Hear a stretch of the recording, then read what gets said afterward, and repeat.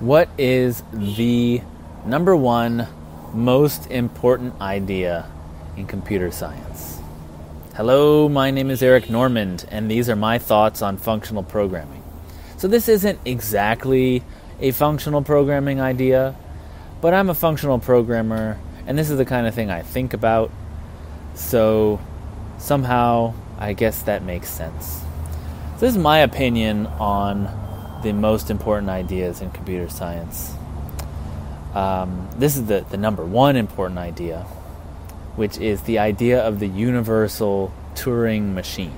I'm actually reading a book on it's an annotated version of Turing's paper that introduced the Turing machine. And it's quite a good book. I recommend it to everyone, and I'll have a link. I can't even remember the name. It's like that's it. The Annotated Turing. The Annotated Turing. I've just been reading it. I don't look at the cover. It was recommended to me by Shmuda. You should check him out. He's an artist doing some cool work with the history of computing. It's awesome stuff. Link to him too. Okay, so the number one idea is the universal Turing machine. I don't think we appreciate nowadays how significant this idea is in what we do every day. So I'm going to break up the universal Turing machine into two parts. The first part is the idea that you can have a machine that can compute anything that is computable. Okay, it's actually the definition of computability in the paper, in Turing's paper. Now, that's part one. This is nothing can compute something. Well, let me say, if a program is computable, it can be computed by a Turing machine. And anything that can compute anything is equivalent to a Turing machine. So the lambda calculus is equivalent to a Turing machine.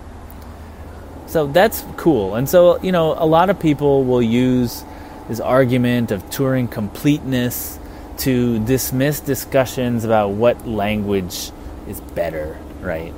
Like, should I use C or Java? Well, it's all just Turing complete anyway. I can do anything in my language that you can do in your language, right? It's used as this like last resort, just to shut down the conversation. Now, there's a second part that's often overlooked, which is that the universal Turing machine is a Turing machine definition that can run other Turing machines. Right? So it's not only is it complete, but it can actually run itself. Okay? Which is like mind-blowing. All right. So this part of the universal Turing machine is amazing, because what it means is that any language can be the implementation language of any other language. You can write a universal program to run, or you can write a program to run any other language. And this also has implications like we're writing software. We buy one computer and we can run different software on it. So in essence, our computers are universal Turing machines that run software, just data on the disk that gets fed to the processor, and it can do anything. So we're living in a world of software. I mean, think of the implications. This means that I don't have to go, if I buy a computer, I don't have to worry that it's not going to be able to run some piece of software. Like, it can run anything. It's a computer. It's a universal computer that is running as a universal Turing machine. It can do anything that can be done, obviously. But like my machine can, if your machine can run it, my machine can run it. And that's pretty cool that we don't have to worry about that, right? I mean, that's sort of like saying like, well, like if your pipe can transfer water, well, my pipe can transfer the same water. That's awesome. That's, it makes the computer itself a commodity, and what's important is the software we run on it. Okay.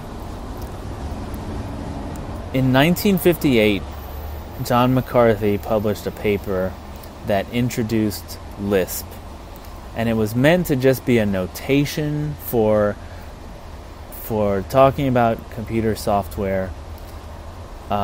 It wasn't ever meant to be a programming language, not at that time.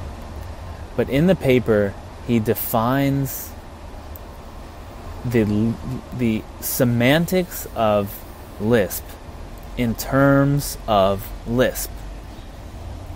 Okay, so what he did was he basically invented the first Lisp interpreter by writing it in Lisp, which didn't run, by the way. He had to write it, like pretend like it already existed, and then show how to make it work. It's kind of screwy. It's screwing with my head that he could bootstrap it like that.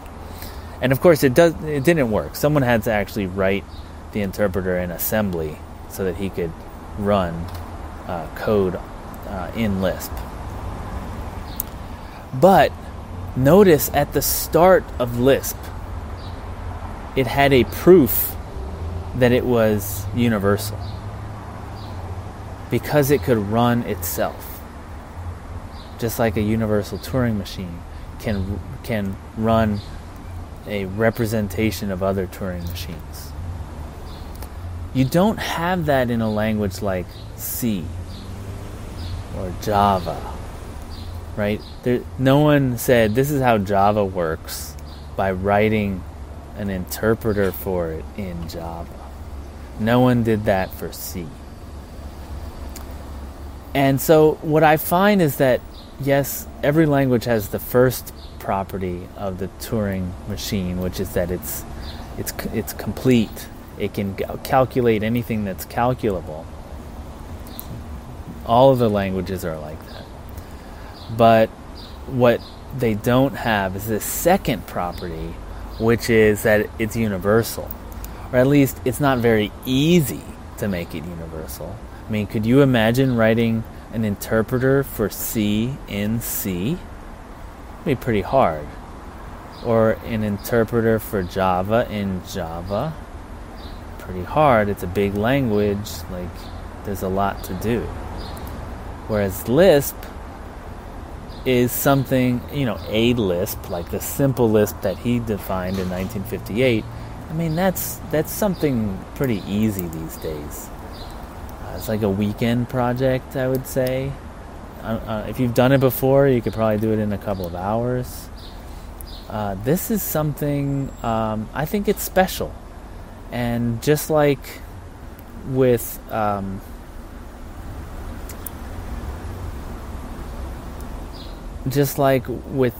bootstrapping nature of it, the recursive, like defining in itself, it's like hard to wrap my head around what it actually means.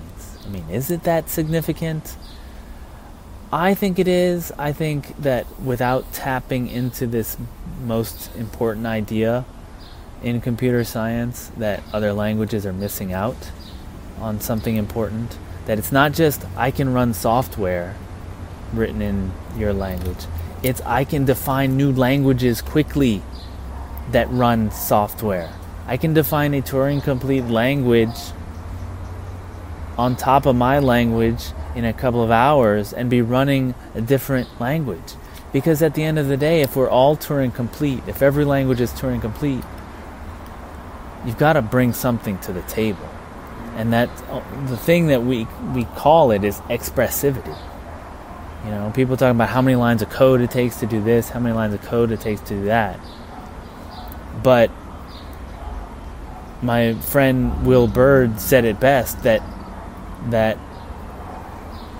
Lisps are humble because they're the only programming languages that recognize that they don't know the best way to solve every problem. And so they give you tools to write new languages or extend the language in. And in most languages, we don't take advantage of this. We stay low level. We stay at the level the language gives us.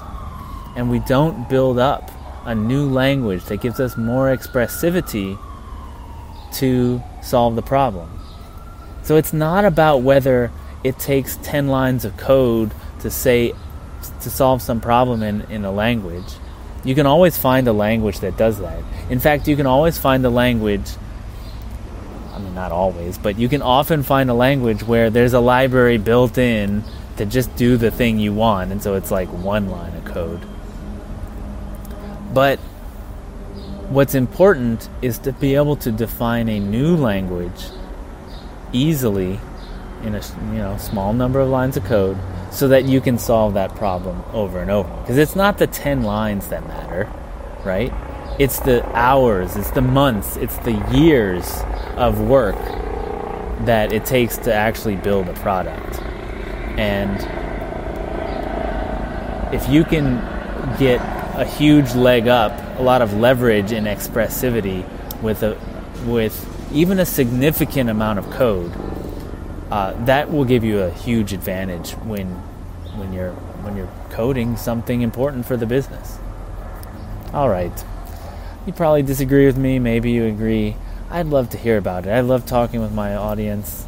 It is the thing that keeps me going on this thing. So please get in touch with me. I'm Eric Normand on Twitter. Also eric@lispcast.com. Find me at lispcast.com, my website, along with other episodes. Please rate and review me. I love it when other people find out about me. And if you think this is valuable, you should help them find it too.